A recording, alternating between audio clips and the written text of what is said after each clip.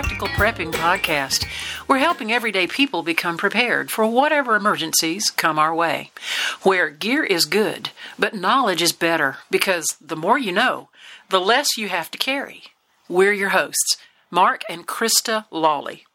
Well, good evening and welcome to Practical Prepping Podcast. We appreciate you taking your time today to listen to the podcast, and we would certainly encourage you to press that subscribe button if you haven't already, and we would welcome your input and your comments at our website or in an email. It's good to have Krista with me today, my partner in podcasting and my partner in life. And she's been busy with a lot of the Thanksgiving things going on in the last few days. And have you recovered yet? A little bit, yes. We all ate a little bit too much yesterday and had some great fun food and fellowship with the family. And we certainly hope that those of you that celebrate Thanksgiving had a wonderful time and that you had a good, blessed day. We also want to wish you an upcoming very Merry Christmas and a very, very Happy New Year as we are entering into full-blown year-end holiday season. Now, in today's podcast, we're talking about what we can learn from the Rittenhouse case. Now, we're not retrying this case. We're not arguing the merits of the case. We're not arguing the verdict. But there are some important lessons that we can learn and apply here as we go forward. Our sponsor today is Practical Prepping for Everyday People. It's a guide to help you as you begin your preparedness journey, or if you want to take it to the next level. Chris, review the Rittenhouse case for those that may not be familiar with it, very briefly. Yes, okay. So a young man, Kyle Rittenhouse, a 17-year-old white male, went to Kenosha, Wisconsin in August of 2020 during the riots that had already been taking place there for a couple of days. He says that he went to provide some medical assistance and also to help protect a friend's business. Now, there are some indisputable facts about this case. One, we see videos that show him carrying a medical bag and asking if anyone needed medical assistance. We also have seen video that shows him walking with an AR-15 slung from his chest with his finger outside the trigger guard. Now, I will say that's good trigger control. If we're walking with a weapon, it needs to be outside the trigger guard. During the riot, Mr. Rittenhouse shot and killed 2 people and injured a third. Just to put a racial note on it, Kyle Rittenhouse is a white male, and all the 3 that he fired upon were also white males. Now, he was charged with a number of felonies, including 2 counts of intentional murder. He pled self-defense, and he was acquitted by the jury. So with that said, with that context, let's talk about a few things that we need to understand. One, poor judgment is not illegal. You know, that's a very profound statement. Poor judgment definitely is not illegal. But what was legal, Mark? Well, it was legal for him to be there. It was legal for him to have the rifle under Wisconsin law. And it was legal under Wisconsin law for him to be carrying that rifle. But for him to be involved was poor judgment, which is not illegal. And we're going to unwrap that a little further as we get into it. But I do want to point out that the media coverage and the public sentiments are always based on emotion, whereas the court testimony and the evidence that was presented are based on facts and law. And in that particular case, there was a great divide between what you saw if you were watching the trial versus what you learned if you were listening to the media. Let's take a break and hear from our sponsor, Practical Prepping for Everyday People. And when we come back, we're going to see what we can learn from the Rittenhouse case. Preparedness is personal and it is practical. You decide what and how you want to prepare. You can prepare for 3 days, 3 months, 3 years. You can prepare for power outages, ice or snowstorms, wildfires, or even an attack of alien zombie frogs. It's completely up to you. But Practical Prepping for Everyday People will help you on your journey. It's a guide to help you as you begin your preparedness journey, or for those of you that have been involved for a while and want to take it to the next level. This book, Practical Prepping for Everyday People, is available on Amazon. It's available on our website, or you can order it wherever books are sold. Practical Prepping for Everyday People. Get one for yourself or give several as gifts. Let's talk about a few things that we can learn from this. And the first that I would say is do not go into trouble. It is safest to not knowingly be in a dangerous area. For whatever the reason or whatever the motivation, Kyle Rittenhouse went to Kenosha. Yeah, this is one of those where you don't want to be getting in the car and going to look and see what's going on. And I know a lot of people have some mixed feelings about what their involvement is. I know that for Mr. Rittenhouse, he had a personal connection with a particular business. Was it his grandparents? I think it was his grandparents that owned one of the businesses that he was there to protect. And we're not saying that excuses, it. We're still going back to our adage of don't knowingly put yourself in danger. If anything, we would want to advocate that you not go to danger. There can be some legitimate reasons that you might have to go into that area, and we're not against your right to protest or anybody's right to protest. We're not against anybody's right to protect their property or the property of friends and loved ones. But what we're saying here is if you have an option, do not go into trouble. Now, if you find yourself in an area when trouble starts, leave. Absolutely. If by all means possible, get yourself distanced from the danger. We did an episode a while back on what to do if you find yourself in a civil unrest and how to find your way through an angry mob, how to exit, and some considerations of things to do. And this comes back to situational awareness in terms of where you are when trouble breaks out. But you could find yourself walking out of your office building and there's a protest going on right outside your building. There's going to be a lot of different variables here, obviously. And so not every situation is going to be equal. And if you're safe at home, stay at home. If you're in your office, if you're downtown, if you're shopping, if you're at school or work or otherwise, or you're just in a park minding your business and you find that trouble is ensuing, and that mobs of people are gathering, it's still very good advice to just not be up in the fray of it and try to slip down the side streets and alleyways and anywhere you can to conceal yourself from being visible and get away. Yeah, and it involves situational awareness and making good decisions. Now, here's a good one that comes out of this. Don't attack an armed person unless you are in imminent danger. Now, there are times that it's the only option.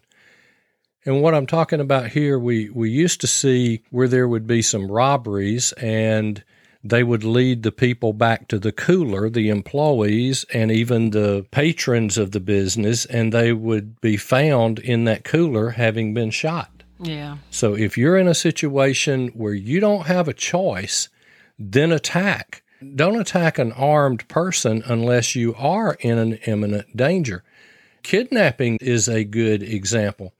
I've told my family, and I've said over and over and over, do not be taken from a parking lot. If you are kidnapped and taken from a parking lot, you're likely to be found on a deserted road. So there's times like that when we know that the attacker will probably have a weapon and say, don't make any noise or whatever. You don't have to obey an attacker's demands. If you can make a break for it and if you can run in a zigzag pattern and you can scream out, call 911, and, at the possible worst, you may be nicked by a bullet or completely missed by a knife, but at least you will have a fighting chance to be away from that person. And the likelihood is they're not going to want to follow after you. Probably not, but if you're going to get shot, I'd rather be shot in that parking lot and left laying in that parking lot than left laying on a deserted road somewhere, because eventually somebody's going to come along and decide they want the parking spot where I'm laying and they're going to call for help, Well, times when you do have to make a judgment call on your situation. But this was not one of them. Now, Rittenhouse was chased. He was attacked with a skateboard, and he had a pistol pointed at him. And Rosenbaum and Huber were trying to kill him. And Grosskreutz admitted that he was advancing on Rittenhouse while pointing a gun at Rittenhouse when he was shot. So back to the point of don't attack an armed person unless you are in imminent danger. If you find yourself in a defensive shooting situation, exercise your right, get this, to keep silent. Explain this to us, Mark. Well, the prosecution in this case tried to make an issue of this. Kyle Rittenhouse and his mother were being interviewed, and they said that they would like to talk with an attorney beforehand. And the prosecution tried to make an issue out of that, and the judge reminded them strongly that it's a constitutional right for us to remain silent. That falls under the Fifth Amendment in our Bill of Rights. Now, you're going to have to give certain information, name, address, phone number, things like that. But when it comes down to the what happened, here's a statement that I have been told time and time again is a good statement to adopt. And that is, I will cooperate fully, but right now I'm shook up, and I would like to consult with my attorney, and then I will gladly cooperate. You're not refusing to cooperate. You're just exercising your right to consult with your attorney before any questions are being asked. You know, that's a very important point because so often an authority figure of some kind may ask you, well, what happened? Or tell me what happened.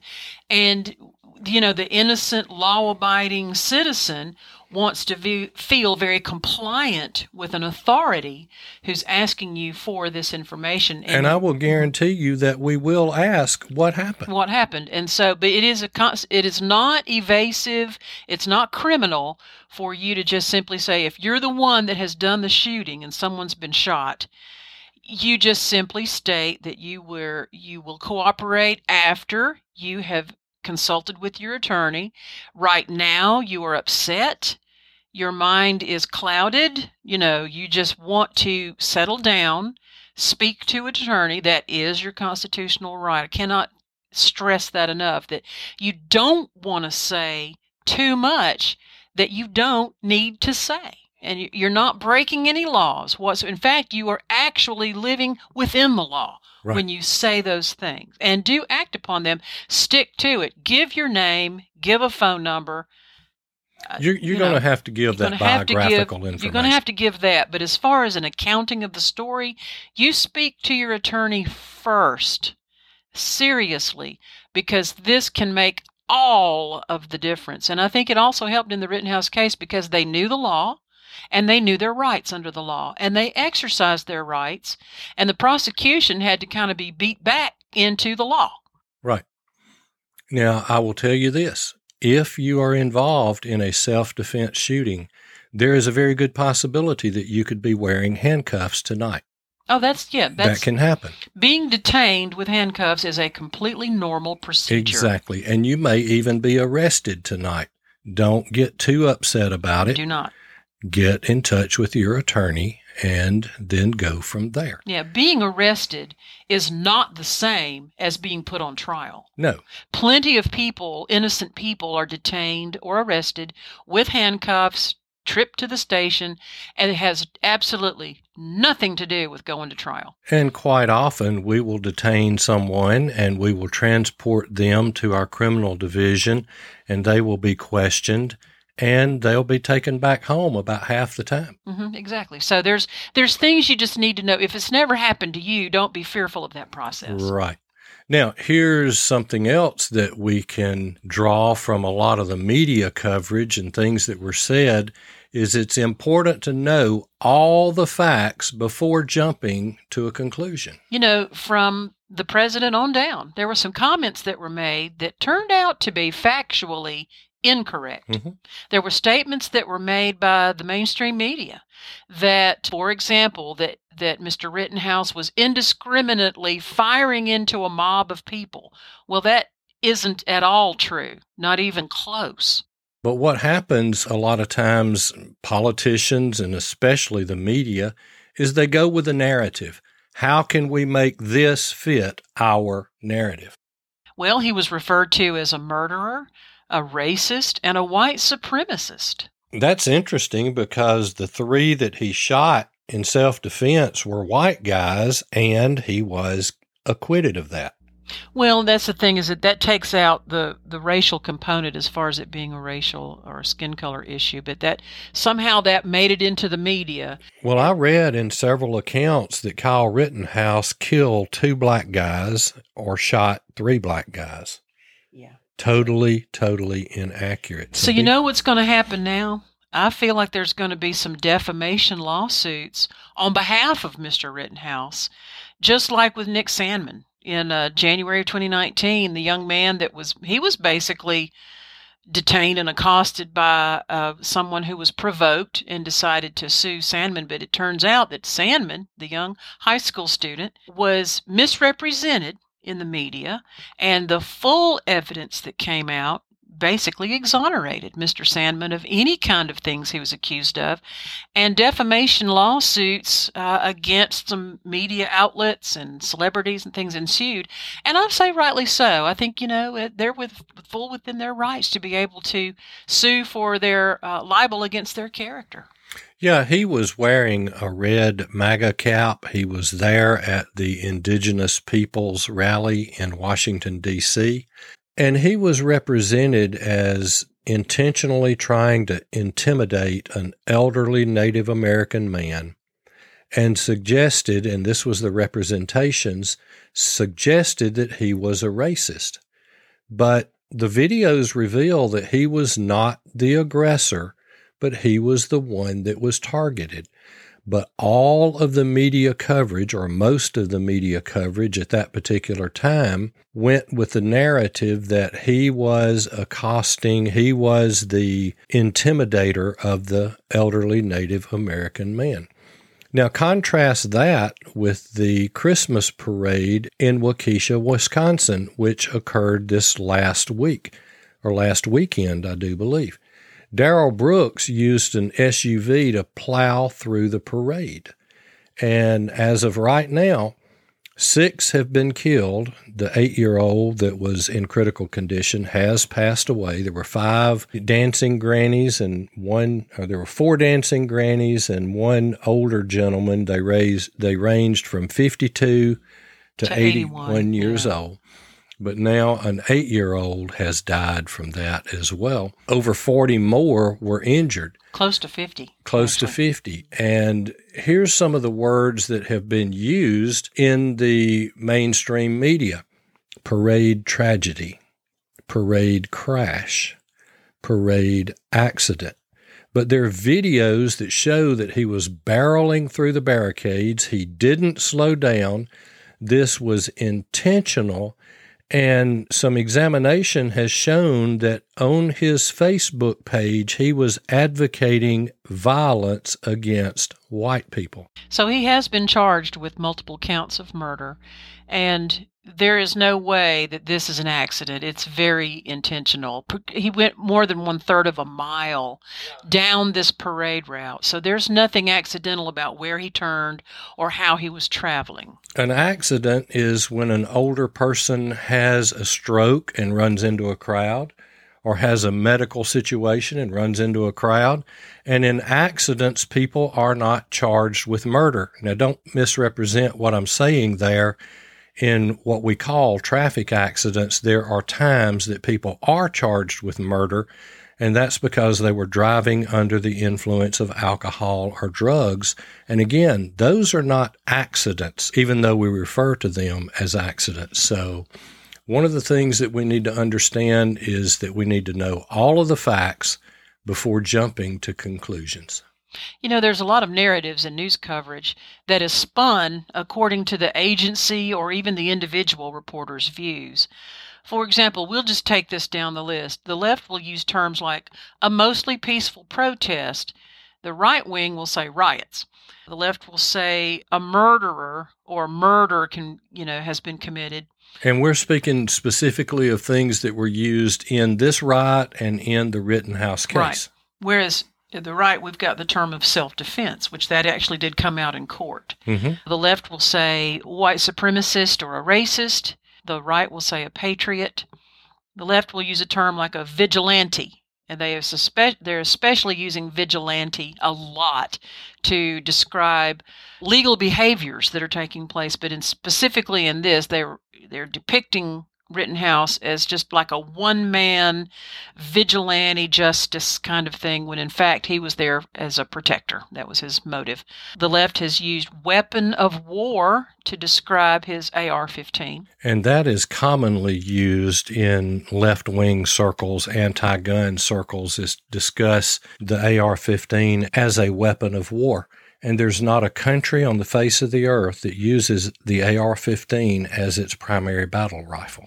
Well, that's gun ignorance. Yeah, that's weapon ignorance. They use fully automatic, not semi-automatic. They believe that the letters AR stand for assault rifle, which it does not. It stands for Armalite, which is the maker of the weapon. Mm-hmm. They'll say assault rifle, and right will say it's a defensive rifle. It's actually used in a broad variety of common uses. It's the most popular sporting rifle in America right now, and it's just fun to shoot. Actually, it is. We have shot AR-15s many times. And you're pretty good with it. We have to realize that every side, a right side, a center, a moderate, a left side, every side has a narrative. Let's just be honest, they do.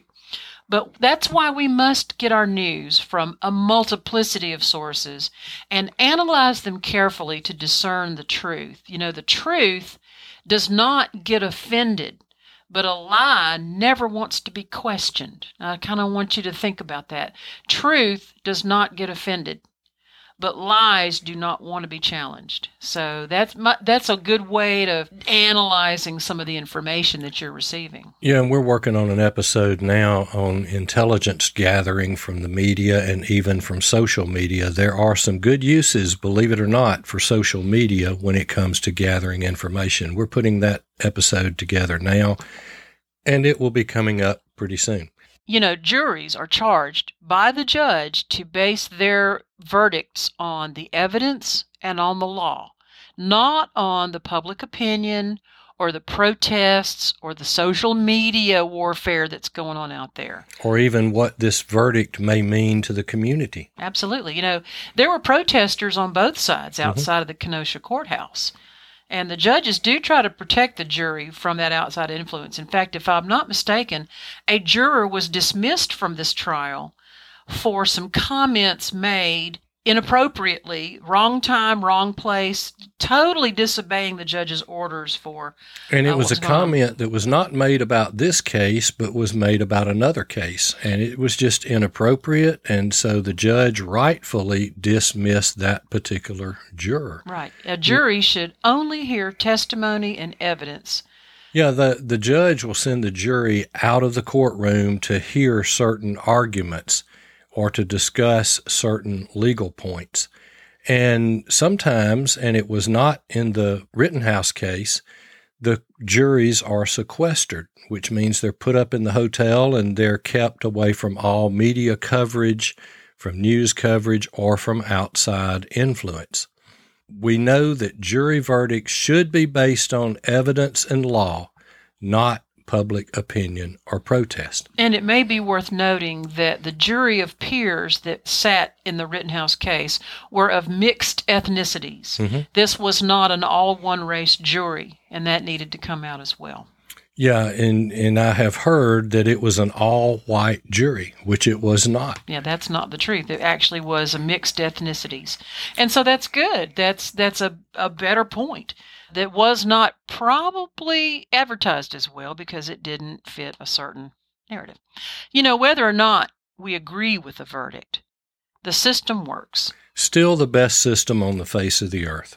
Recently, we've seen the verdict come in on the Ahmaud Arbery trial. Mm-hmm. And, you and I completely agree with that. I don't know of anyone who has disagreed with that verdict.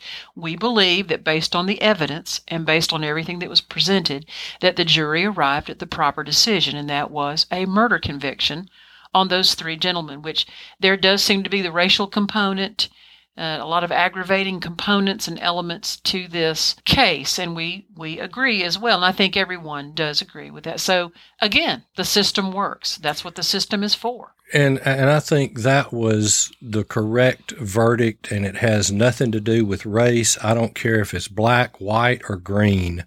The evidence showed a justification for a guilty verdict. That's a good point. It's not a correct verdict because of ethnicity. It's a correct verdict because the law was broken and had to be satisfied. Exactly. Now, we saw the acquittal returned in the Kyle Rittenhouse case, and in that case, the evidence shows that it was self-defense.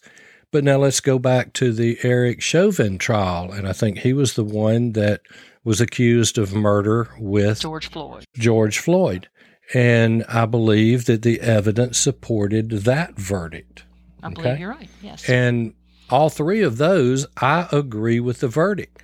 Now, you go back to the O.J. Simpson trial, and that was years ago, and there's a lot of opinion on it. Mm-hmm. And I personally believe that he committed those murders, but the jury system still worked. Apparently, it was not enough evidence to convince the jury beyond reasonable doubt that he was guilty of murder. I accept that verdict. We say that the system works, but is the system perfect? Absolutely not. Can there be mistakes? Absolutely. And recently, we've seen two that were accused of killing Malcolm X were exonerated. Right. We saw one, and I forgot what state this one was in, but this is just in the last few days, that he'd been in prison for 42 years, and new evidence came up that exonerated him. Yeah, there's several movements out there to dig into cases where DNA was not a factor back in the 60s or early 70s or whatnot, and they're finding that, sure enough, they actually are innocent of the crimes. Now, that's a rare thing. When you view the entire prison population in America, there are innocent people in prison, but it's rare. Most of the people that are in prison have committed the crimes for which they were convicted and lawfully convicted, and they lawfully are serving the time that they are adjudged to serve. Yeah, we don't want anyone to be convicted that's actually innocent, but we also want the system to work as it was designed, and it was actually designed to protect the innocent. And for the most part, it does. It does. Okay. Now, when we talk about trials, there are actually two types of trials. One is a trial before a judge. Just a judge. Just the judge. I testified in one of these 2 weeks ago, and there's not a jury, and they are simply hearing the case and making the judgment. Now, we see these usually in lower courts, municipal courts, and district courts. But you also see this in appellate courts. When a trial goes to an appellate court or even the Supreme Court, it is argued not in front of a jury, but in front of nothing but the judges or the justices. And so if you go to an appellate court, you may have 3 judges. You go to the Supreme Court, and you have 9. But it's a trial in front of a judge, not a jury. So the second type of trial is a jury trial where we have a right to a jury of our peers. Right, and that's where they go through and they bring a jury pool, a pool of prospective jurors in, and each side gets to strike so many, and they narrow this down to 12 people. Now, in an extended case, they may have 15 or 20 now, that what actually... they call a grand jury. Well, no, not a grand jury. Sorry. Grand jury is a totally different thing. That's 18 people that are deciding if there is enough evidence of probable cause to go forward with an indictment. I see. And it's been said that you can indict a ham sandwich because it's only one side presented for the grand jury and to see if there is probable cause there to go forward. Gotcha. But what we're talking about here is that jury is struck, and in a large case, they may have alternate jurors that listen to the entire case in case one gets sick and has to leave the jury, in case one does dumb things and gets thrown off of the jury, then we don't have to start over. Right. We have other people there that have heard that. They're up to speed. And if a trial is expected to last more than a day, a lot of times they'll put one extra alternate on there as well. Right. And that one does not necessarily deliberate, but they hear all of the evidence so that they can stand in. And in these cases, as in a trial just before a judge, the evidence and the testimony is presented, and the attorneys argue legal points. And then the judge sees that the rule of law is followed. That's part of his purpose in being on that bench. Yes, we noticed it in the Rittenhouse trial. The judge had to very soberly remind the prosecution of the prosecution's duty according to the law, because they were straying away from the components that had been agreed upon regarding evidence. Mm-hmm. And the judge was very stern. And another thing that he did in that, and rightfully so, because I went back and researched this law afterwards. In the earlier parts of the trial, I thought, well, they're going to have a hard time getting around, and it was a misdemeanor case of him having the rifle at 17 years old. And when they quoted the statute, I went back and looked, and it prevents anyone under 18 from having a short-barreled rifle, which means a rifle with a barrel under the length of 18 inches. Or one that had been tampered with? Well, if it had been cut off, it specifically states a short barrel rifle. Oh, I see. But it does allow anyone 16 or above to be able to have that rifle. So that was argued outside of the presence of the jury, and then the judge threw that particular charge out. Oh, of course, because it fit within the law. Exactly. It had no legs at that point. So exactly. They had to throw it. Thankfully, we are tried by a jury of our peers, and they weigh evidence, they deliberate, and they reach a verdict. And if we are convicted, then we have the right to an appeal. Mm-hmm. And the appeal is not a retrial of all of the evidence. An appeal is actually looking at various points. You'll see an attorney, prosecution, or defense will raise an objection during the trial, and the judge will sustain or overrule that. And there are times that judges are human. They can make mistakes as well. Mm-hmm. And so if the defense is convicted and believes that they should not have allowed such and such to happen, and it was objected to and overruled, and it went forward and was allowed in, then that is a point of appeal. So when it goes to the appellate court, they're appealing various motions, objections, etc., in the case, not the validity of the truth of that, or not the strength or weakness of the evidence. Well, here's a question. So when your case goes to an appeal, let me back up. You're in the defense, you're the defendant, you've now been convicted, you've been found guilty by the jury of your peers. You want to exercise your right to appeal, you get an appellate court date. When you apply for that appellate court date, you have to state your grounds for that appeal. Okay. And what you're saying is that something was allowed in my trial that should not have been, or something was not allowed that should have been. So you're not necessarily asking for the conviction to be overturned, but do convictions get overturned in appeal? Convictions get overturned. That does not mean that it moves from a guilty to a not guilty. That means that you are correct in appealing this. Now we need to send this back to the lower court to decide whether to retry you with or without this evidence. Oh. An example here might be tainted evidence, okay? Evidence that was obtained by an illegal search. It can happen. There are searches that are deemed illegal. Even when they were carried out in good faith, they can actually, if we don't go by the law, then we should not be able to enter that evidence. I guess what you're talking about, for example, if you're saying that you have a search warrant for someone's house, but you happen to go into their car while you're there, the evidence you find in their car is not admissible. You don't have permission or a warrant to search the car.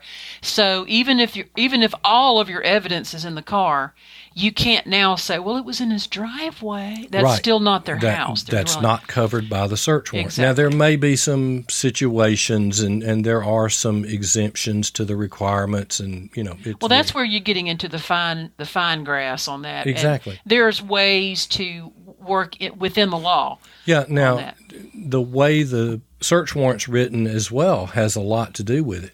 Now, let's say that we write a search warrant to go into your house to search for stolen refrigerators, okay? We're looking for stolen refrigerators or stolen lawnmowers. Can you check inside of a drawer? Not for either of those two things. No. So you can't be opening drawers. Not if you're searching for refrigerators. Yeah, if you're very specific about what you're searching for. And you have to be specific in your search warrant of the items that you are looking for. Gotcha. Now, if you were, say, searching a garage for lawnmowers, if I'm writing the warrant, I'm going to include lawnmower parts because lawnmowers could be stolen and they could be taken apart and those parts sold. So now I'm down to being able to search a drawer because it could contain a carburetor from a small engine. Or a ring, a washer, a bolt, a key, a flange, just any component. If it's a component of that lawnmower, if you have written it for lawnmowers or parts of lawnmowers, then you could do that. Then you can rightfully open up a drawer, Exactly. Open a door, pull something out that a part could be in. Now let's go back to searching for refrigerators. We have a search warrant to go into your house and search for refrigerators. One of our officers gets some suspicion and opens a drawer and finds the gun that was used last night in a murder down the street. Oh, boy. That's an illegal search. You can't, So we go to court and we present that gun, and the judge allows it wrongly. And then on appeal, they say that this gun was the fruit of an illegal search. And the appellate court will say, you're right. Send it back to the lower court to be tried, and you cannot enter this gun as evidence. So that would actually, if you're building a case for the murder that took place last night, you've basically blown your case. Very well.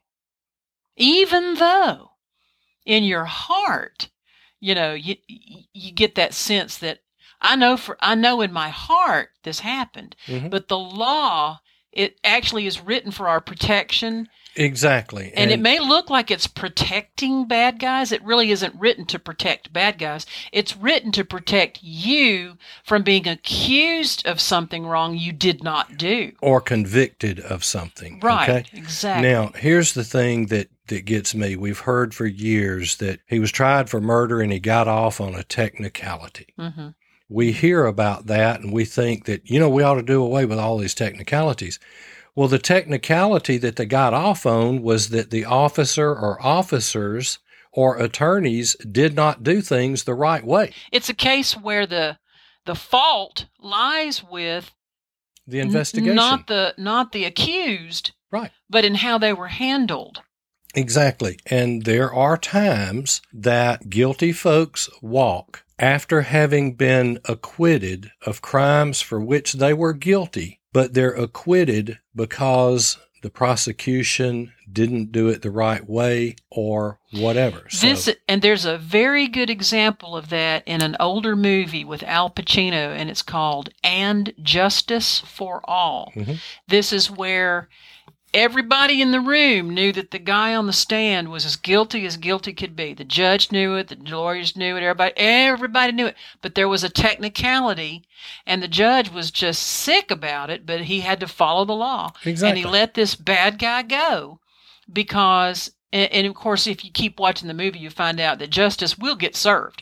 But that does happen, and that's why it's very important for the police to do their job right, for the attorneys to do their job right, for the judges to do their job right. Everybody's got to act within the law in order for it to turn out in a way that makes the system work. And there are a lot of landmark cases, and let's just go back to Miranda. You've heard of the Miranda rights. I think it was Miranda versus Arizona. And after that case went to the Supreme Court, they argued that he was not told his rights under the law. And they questioned him. And from that point on, we have had to use the Miranda warning.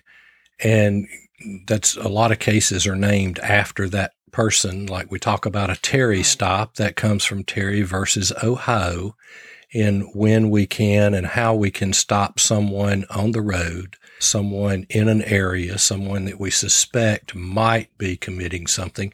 And there are rules under those court precedents that say what we can do and how we will do those things. You know, we've got listeners in over 80 countries around the world.